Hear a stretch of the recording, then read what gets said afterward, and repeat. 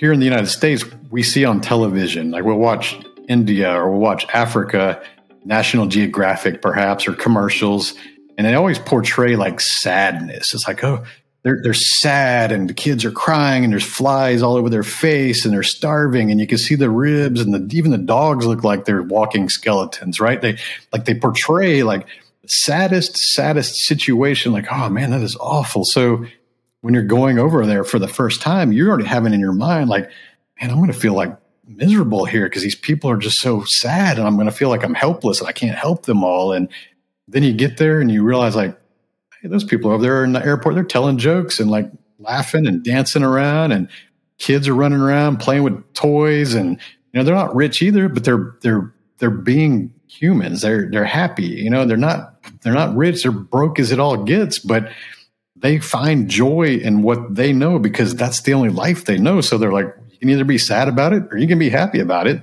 And most people, I think, choose happiness regardless of where they're at. So that was my big discovery after being there. And anybody that's gone to those countries like India and Africa and some of the other ones like South America, Central America, you realize that people are people, regardless of how much money they have.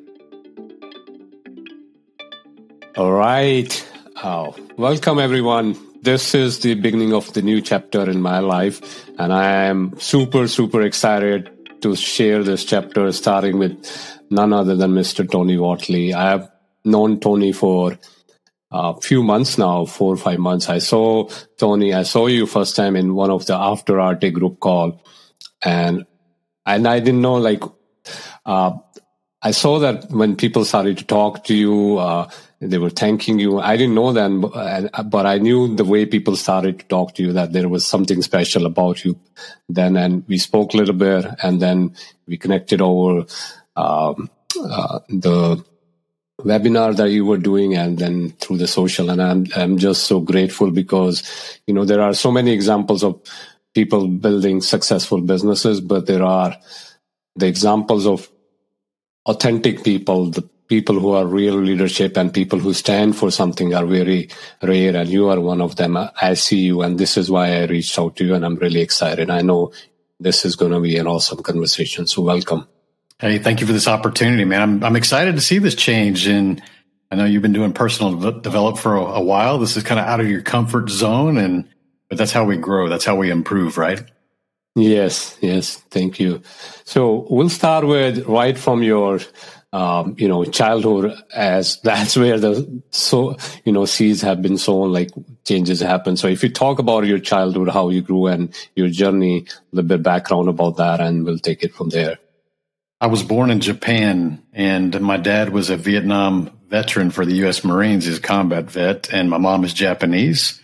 And we moved to California when I was, I think, 1 year old, and we were at a Camp Pendleton down there. And then we moved to Texas shortly after that. So I grew up in Texas. The only thing I ever remember is Texas. And I Houston area resident my entire life, oil capital of the world. And it was tough. My parents were very blue collar workers. My mom worked in the public schools as a cafeteria worker serving food to kids. And my dad, after the military, worked in the chemical refineries as construction. So I got to see the value of hard work. And the houses that I grew up in were basically the crappiest house on the crappiest street in the crappiest neighborhood, but it had a good school district. So my parents, especially my mom, always valued education. So they moved to a city that was a little bit more expensive to live in because they wanted a good school system for my sister and I. And so in order to make that happen, we had to live in the houses that were basically flip houses. We would restore them and paint them and make them look nice. And my mom loves doing gardening and real, landscaping. So we would start out with a really crappy house, and it was ugly colors and terrible carpets and just awful. But that was normal for me. That was the first 3 houses I lived in were basically like that, just a little bit bigger each time because we were growing.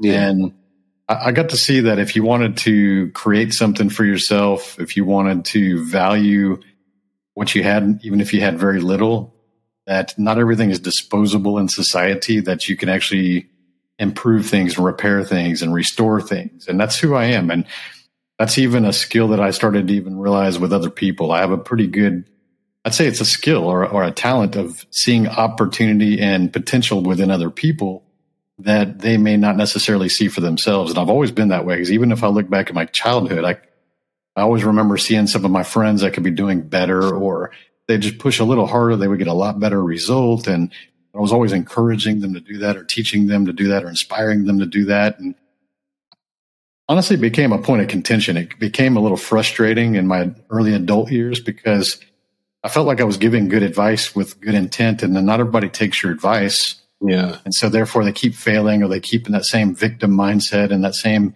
pity party, and everything's else to blame besides them. And it started frustrating me, because I started taking that personal. I was like, why do I keep giving all this good advice and they don't listen? But, with maturity and wisdom, like later on, what I realized is that you can't help people that don't want to help themselves. True. They have to raise their hand and be willing to help themselves first. They have to want change for themselves more than you want change for them as a mentor or coach.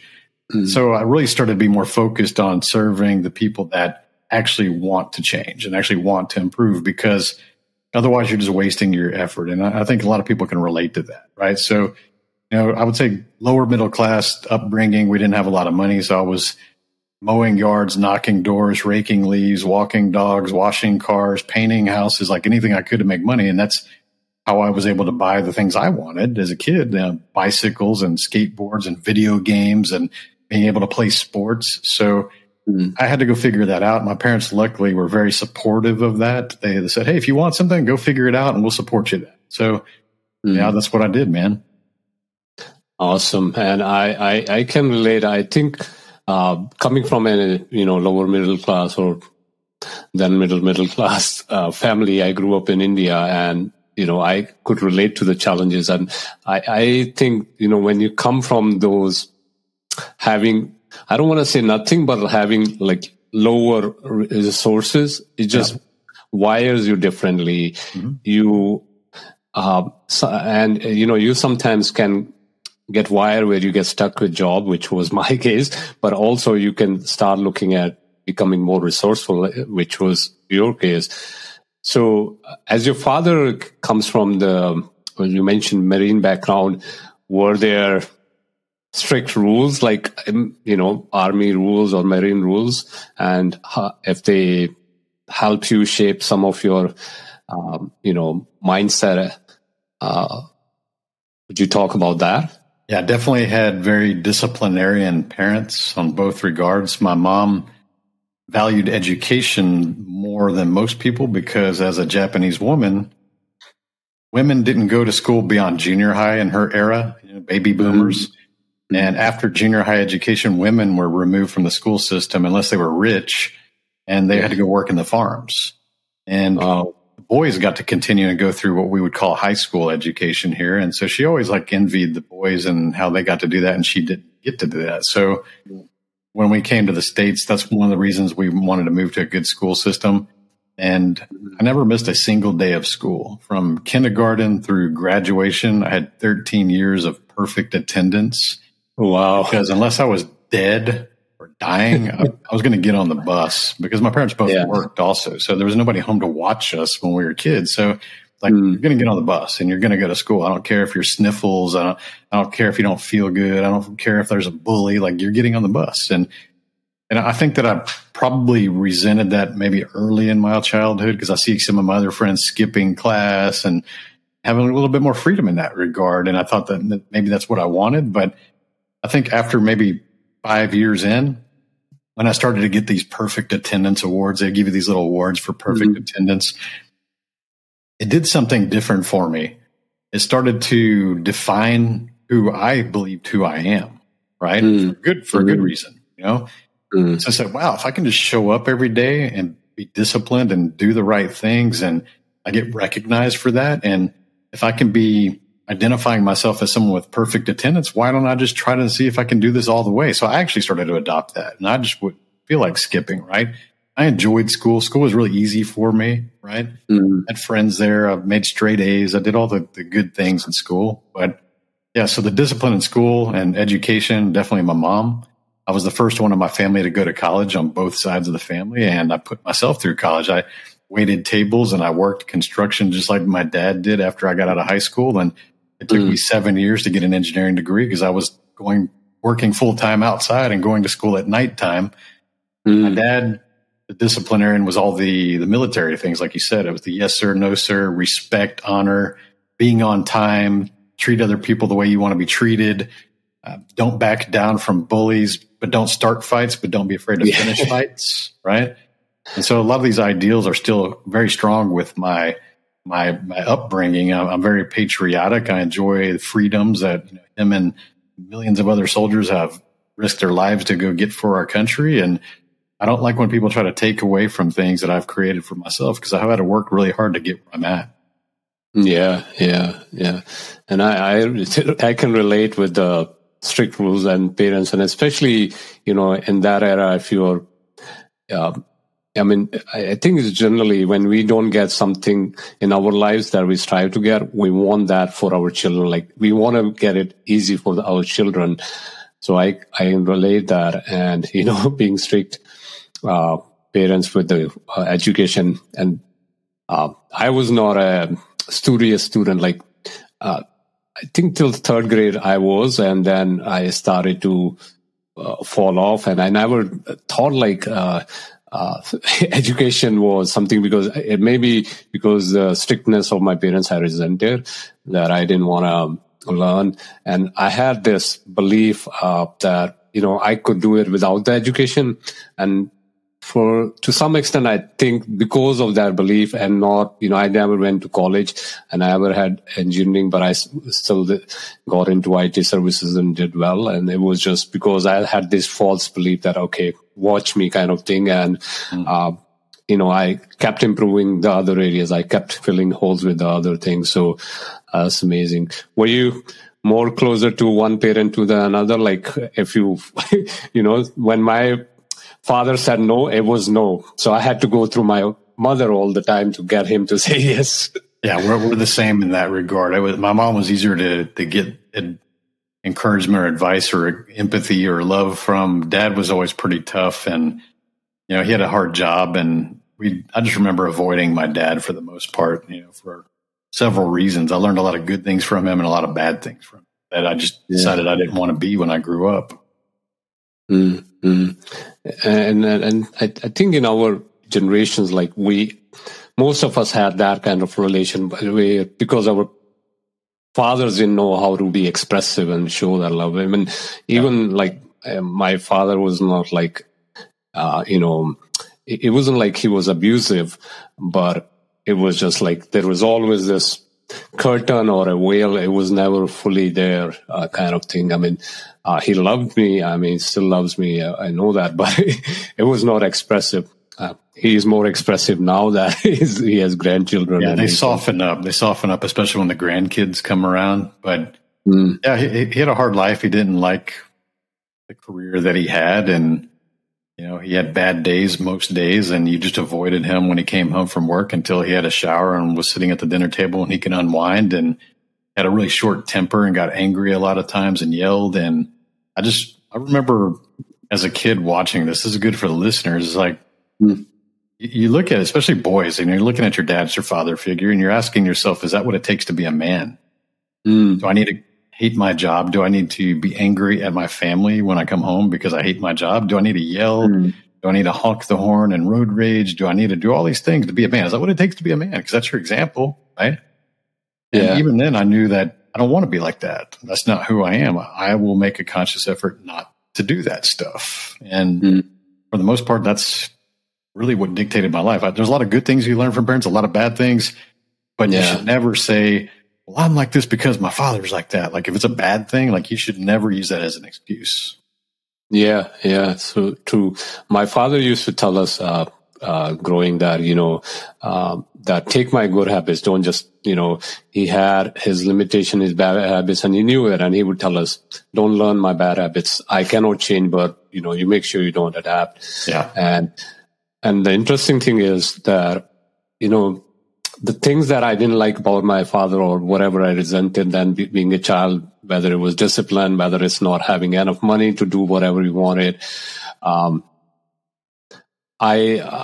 can see that now that I'm a father, I can see that how tough was it on him. And the interesting thing I learned is after having my son or my children is that how much my children are like me, like who I was as a child, but then how much of my father is in me. Like sometimes in the spurs of moment, that angers come, and I told myself that I will not be that person, but it happens. Like it's just somehow gets wired, and you have to, like you said, become conscious about it. Mm-hmm. Yeah, it's all awareness. I also heard in one of your interviews that you mentioned that you, as a kid, you were a happy kid, even though there were resources were not available. You still enjoy it. And do you think by any chance that because you were happy, that energy always created more resources, like it kept you going and finding those resources to make it happen?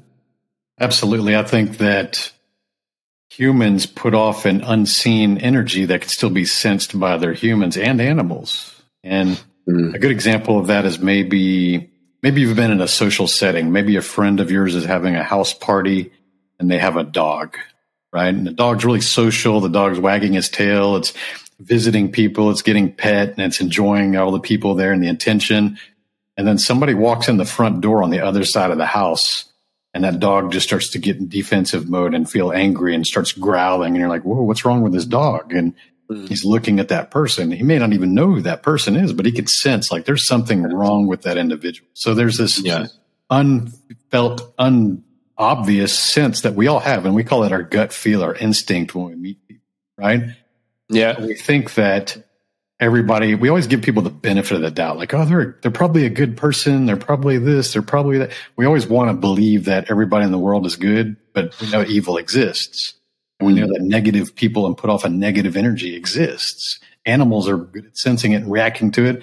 Humans react to it, but we don't like acknowledge it. We're like, oh, there's something wrong with this person, but I'm just going to be nice and polite. And it's like, so yeah, your positive energy is what people will sense when you walk into a room, right? If you can set that intention, every time I walk through a door, who am I going to be when I get on the other side of that door? Am I going to be the positive person putting out the right energy, or am I going to be in there just judgmental and criticizing and focusing on negativity and like all that stuff? Because that's the thing that we put out. We attract what we put out.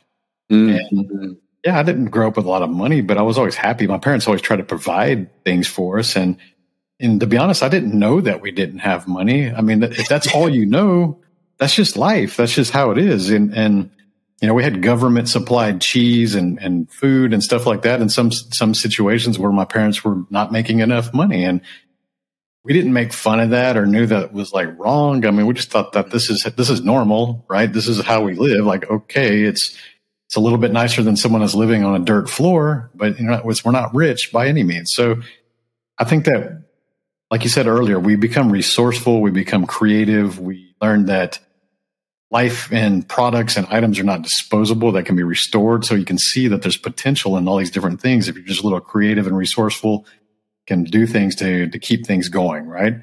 And that applies to anything in life, like relationships. Like a lot of people look at the relationships are too disposable nowadays. They don't try to repair what they have. They always try to discard it and find something shiny and new. And that doesn't work either, because they haven't figured out how to fight for what they believe in and like try to make things work. They don't understand these kind of things. So yeah, your energy, your happiness, and you telling me you grew up in India, right? Yeah. Third world country. I've spent a lot of time working in Africa, several months. And one of the biggest perspective changes of going to some place like India or Africa is that you realize that happiness has nothing to do with financials. Yeah. Because here in the United States, it's literally like living in a bubble. Like we really live in an affluent community in a really nice neighborhood because I can afford to do that. But technically I live in a bubble within a bubble within a bubble within a bubble. Like if you're just looking at it from the 10,000 foot view. When I go to Africa or I'm working somewhere, I visit a third world country, that bubble's no longer there. And you think that the things that you own materialistically, or your neighborhood, your cars, or all these things like make you happy, but I always knew they didn't, because I was happy when I was broke. So I always knew this, But here in the United States, we see on television, like we'll watch India or we'll watch Africa, National Geographic perhaps, or commercials.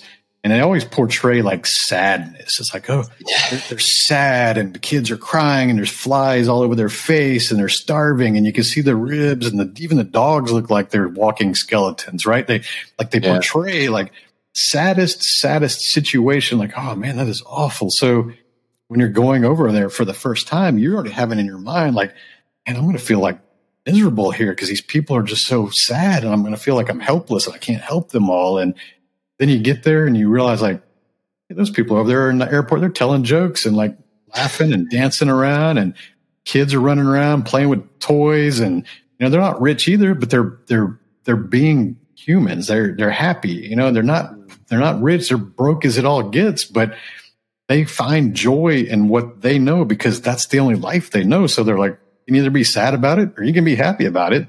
And most people, I think, choose happiness regardless of where they're at. So that was my big discovery after being there. And anybody that's gone to those countries like India and Africa and some of the other ones like South America, Central America, you realize that people are people, regardless of how much money they have. And we all know highly successful, high net worth people who are miserable and suicidal and lonely. So the money didn't solve that problem either. Yeah, that is so true. And I think, a lot of time people just focus. I mean, it's going back to your point, like not knowing what else is out there sometimes also is a way to happiness and contention. Like, yes, you need to strive. Yes, you need to have big goals, but there's no end to that. Like, you have to be happy. And this is something I'm learning now. I've chase money and promotions all my life, and it's never ending. It's, at some point you have to say, okay, I'm going to be happy if I get there. In fact, I remember when I first moved to US, I moved to US in August 2001. I was there, and a month later, 9/11 happened. The company I moved through went bubble up, so I didn't have a job, and I started working at gas station pumping gas. But when I look back, I was so much happier. Like, I was having joy filling gas. In New Jersey, you had to give full service, cleaning those windshields. And I was just enjoying, because for me, it was freedom. Like, I was out of India. I was making money. I could eat McDonald's every day, which didn't, so my dreams were very small. And that's, I think, it is amazing when you have, when you look life at what is it giving and just accept it and be happy in that. So amazing. And then, talk us through your journey into getting your first job, and then, starting your side hustle, which is what you're known for a lot.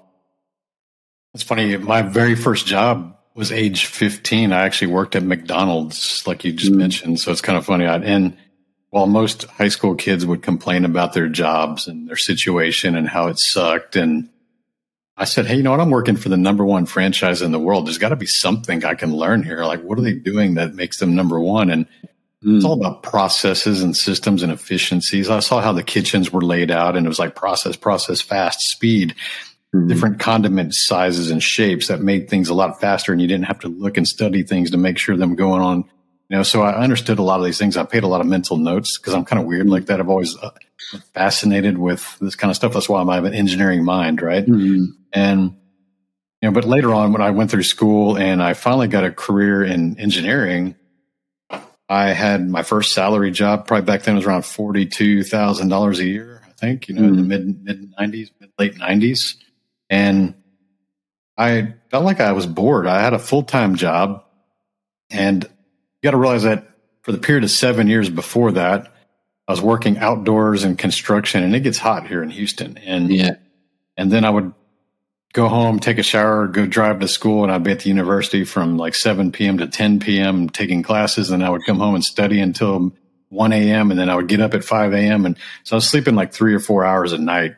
7 years. And it was like the hustle and grind. And even on the weekends when I wasn't working construction, I would go wait tables at the restaurants to make more money just to be able to pay for all this. And So I lived that 24/7 hustle and grind literally for almost a decade, and it was miserable. I had my health wasn't the best, and my relationships with friends and girls like suffered, and I was broke, and I had anxiety and had more gray hair back then because I was always stressed out and probably sleep deprived and living off of 99-cent cheeseburgers, like you said, like malnutrition. And so when I finally graduated and I had a real job and a real salary, I would get home at 4:30 in the afternoon and I'd feel bored. Like, what do I do the rest of the day? And I actually put my apron back on and started picking up shifts back at the restaurant that I formerly was a manager at. And so here I was with an engineering degree, full-time career, entry level, but I would still go wait tables every evening. And most people wouldn't do that. They would have too much ego or too much pride in doing that. But again, I grew up without money. And the question that I always had in my mind is that, hey, Tony, are you where you want to be right now? Are you where you want to be? And if the answer is no, then what are you willing to do to go get what you want and to get where you want to be? And so to me, it's like, well, dude, I can sit here on the couch and watch TV like most people, or I can go to the restaurant and make $100. It's like, okay, if I did this 7 nights a week, I can make $700 extra a week. I can make $2,800 a month just getting off the couch. And it's going to help me to get a little closer to where I want to be and be able to afford the lifestyle that I want. And so that's what I did. And it was funny, dude, because sometimes I'd be at the restaurant and some of my coworkers from the engineering job would see me waiting tables and they'd be shocked. They're like, Tony, like, what are you doing here? Like, you're an engineer back at the company. Like they're factory workers and I'm like one level above them, right? I'm an engineer and office job, and they see me with an apron on waiting tables and said, well, yeah, I used to manage here.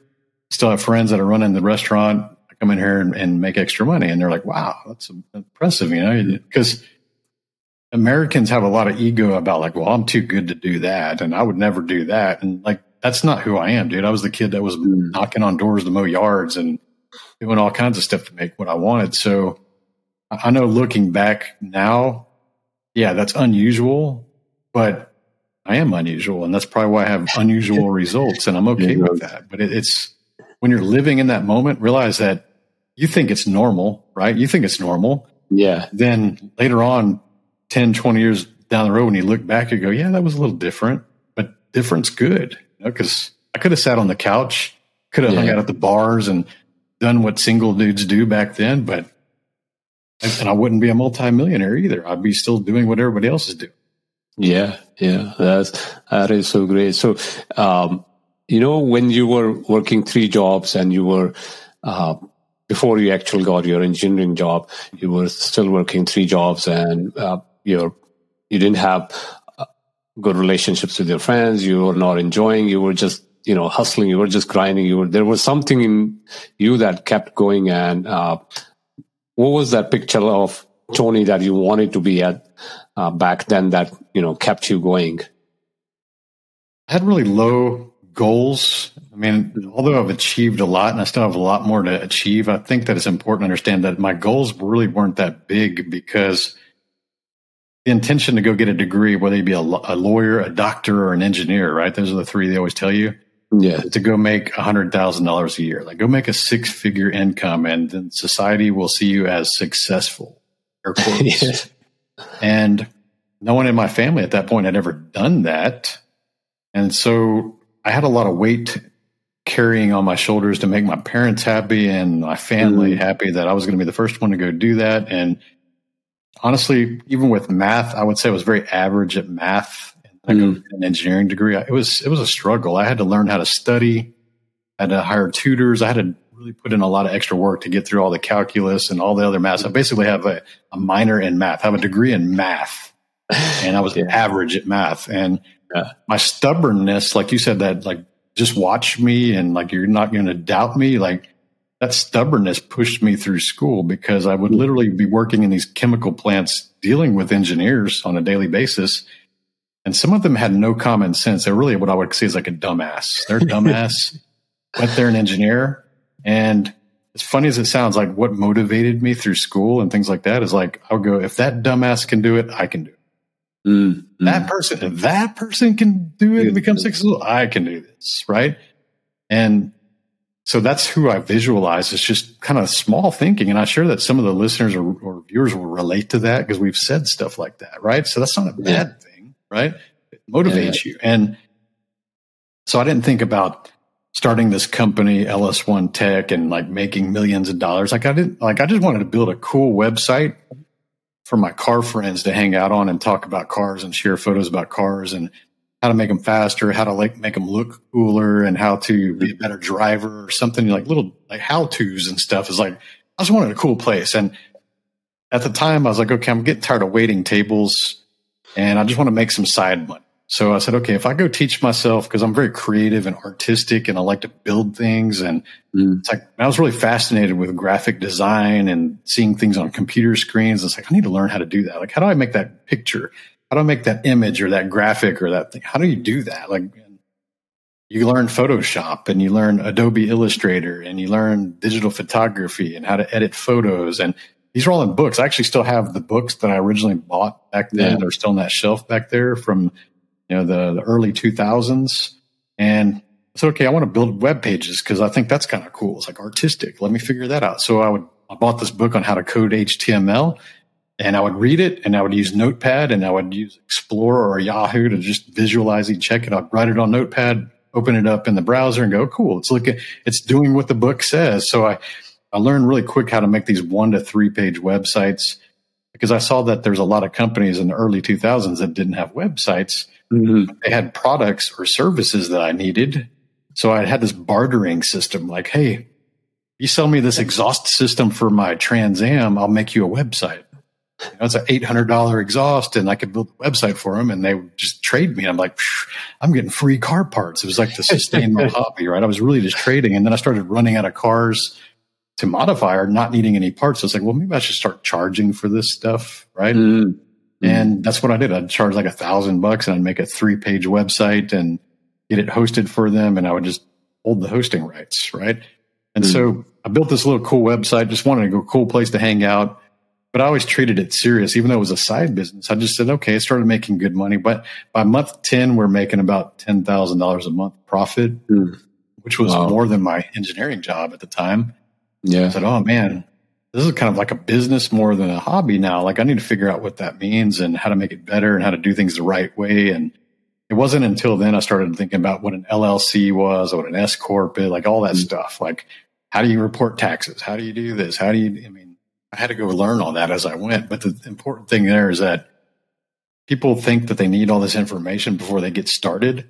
And what you really need to do is go get started and just learn as you go. All the best entrepreneurs I know, they just started. They just came up with a brand or a service or product. They just came up with it. They use their social media nowadays to just kind of put it out there, see the viability, the demand for the thing. They price it correct. They validate the offer before they go start to produce money or waste money building something. And then they basically just build this business. Then they go learn about LLCs and they go learn about legal. They go learn about tax and they go learn about HR. And they kind of just grow as you go. And that's how it should be. I think that too many people, dude, they fall in the trap of consumption without creation. They want to consume podcasts. They want to consume all these books because there's a lot of books now compared to when I got started. They want to consume going to conferences and it makes them feel good. It checks boxes. I'm contributing to my knowledge base. But then you go, hey man, you seem like a year later, you go, hey, how's business? Oh man, I'm almost there. I'm ready to get started. I'm like, dude, you said that a year ago. You said that 3 years ago. You said that 5 years ago. Like, it's go get started. Don't think that you have to go make millions of dollars. If you do things right, it's going to be the result. Like, it shouldn't be your objective to go become a multimillionaire. It should be the result of you creating something that people actually want. Yeah. There is so much to unpack in what you said in the last 5 minutes. So people go back and listen. But I just realized one thing. A lot of people, when we go to schools, I didn't finish my degree and all. I never went. I was wired differently or I thought different. But most of the time people go to school, they come out of it and they said, think the school is done. And that's where they get stuck because they never, get the skills. Because what I understand in the real world, whatever is taught in the schools, maybe you can use 5-10% those systems as the processes, but 90% you have to learn on the job. And if you don't know how to sharpen that X, you're gonna get,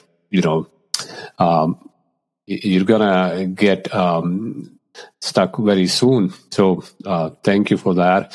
One last question. I know you have to drop top of the hour. So one last question. Tony, from the childhood, working those tables, working hard, hustling, then starting a business that he didn't know he was going to do, and which is another point. Like sometimes we focus too much on the outcomes, we miss the point of doing it. And then to going to public speaking, podcasting, and I'm sure you enjoyed all of those journeys, like all of those roles, different boxes. If you had to pick one box, that is like ultimate fulfillment, and this is, where you're heading, what would that be? For me, it's always been coaching and mentoring other people. I've always had that characteristic or desire to be teacher, mentor, coach, even as a kid. I mean, I've mentioned that I used to skateboard and ride BMX bikes as a kid. I'm talking like junior high, and I would be really excited about learning things, even if I fell on my face 100 times to figure these tricks out. But then I would master that, and then I would get excited about teaching my friends how to do that. And I think that there's the learning phase, the involvement in becoming the master, the interest. You have to have genuine interest in something, and then you start to do the repetitions to master it. Yeah. And you have to have that succession plan. You have to pay it forward, teach other people what you've achieved in order to fulfill that entire mission of what that thing is, right? Yes. I think so many people have the interest in something, but they never take the time to master it. They want instant results. They just kind of they move on because they're frustrated, or it's hard, or it's difficult.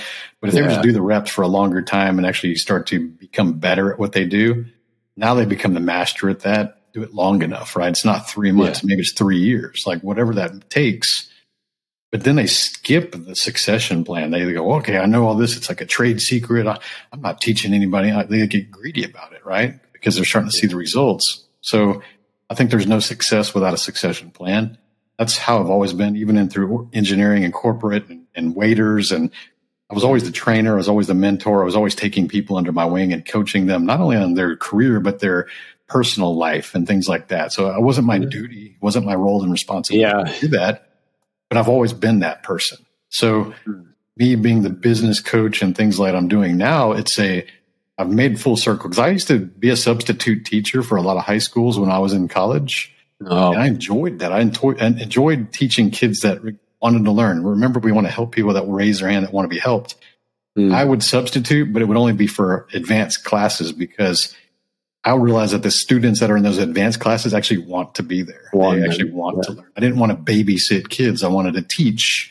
And so I didn't want to be a teacher because I didn't want to make $36,000 for the rest of my life, right? And so I just found ways to teach and fulfill that need of helping other people all through my corporate career. And now I do it full time, helping other people start, scale, and exit their businesses. So it's who I always have been, and it's what I love to do. Even if I wasn't getting paid doing it, I would still enjoy doing it, because for literally like decades, I did coach some of the people that were formerly staff members of mine, build 7, 8, and 9-figure businesses. I've helped 12 other people that worked for me become millionaires over the last 20 years. And they were always telling me, like, dude, you should be teaching this. Like, you should be doing this. Like, look at these results. And I was like, oh yeah, thank you. But the thing, dude, is that kind of what you were experiencing before we fired up the camera, you're realizing like we're evolving. You have to become the right person to go carry that message. And for me, I had childhood bullies, and I didn't feel comfortable being on camera. I didn't like the way I sounded as a recorded voice. I didn't like being on photos. I just avoided that whole situation because I've got a skin condition where it's vitiligo, where I'm covered with white spots on my face and hands and my legs. And so I got made fun of as a kid, like, why do you have all these spots all over you? Like, what's wrong with you? And I just learned that I can be successful because I'm ultra competitive. I can be successful in the background. I don't have to be the hero. I can build companies and hide behind the logo. I can write books and hide behind the title. I can do all these things without being in the spotlight. And I avoided that for 40 years of my life. Right. Mm-hmm. And then in 2015, I was in a car accident racing cars. And it was a near-death experience where I hit a concrete wall at the track at 130 miles per hour. And as I was approaching the wall, I said to myself, well, here I go. And it was an overwhelming sense of peacefulness in that moment. I felt like, here I go. Like, this is what's going to happen. I'm going to die here. And of course, I survived, had no major injuries. And that really shifted my perspectives. And that was 2015. I actually was on the middle of a layoff in our industry, oil and gas. And I got laid off from Chevron. I was staff there. And I said, you know what? I don't ever want to come back to this industry. I've been 20 plus years in this industry, highly compensated, multiple six-figure earner. And I just walked away from it forever. And people thought I was crazy. And they're like, how do you walk away for 20 years and $240,000 salary? How do you walk away from that? You just give it up. Like, what do you want to do? And I said, I need to go create more impact in this world. I didn't know what that meant. And it took me about 2 more years of figuring out what did that actually mean and how am I going to best impact this world?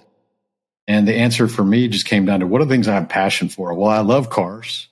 And all of my businesses prior to that were automotive, racing, performance, communities, things like that, retail. And I said, okay, I'm going to go teach people how I have these cars. I'm going to teach people how I've helped other people start and scale and exit businesses. I'm going to go teach that side of it. Yeah. And that's what I do now with 365 Driven. I'm a community builder. I built massive communities in the automotive space, up to 500,000 total members. So I'm going to go build a community for business owners with millions of members. That's how I'm going to impact this world. Everybody's got a different way to impact their world, but you should do some soul searching to figure out what's the best way for you to impact the world and go after that. And after that accident, I had no more excuses. I say, hey, I could have died, and all of my attention, my love, my knowledge, all that would have disappeared with me. It would have just been gone.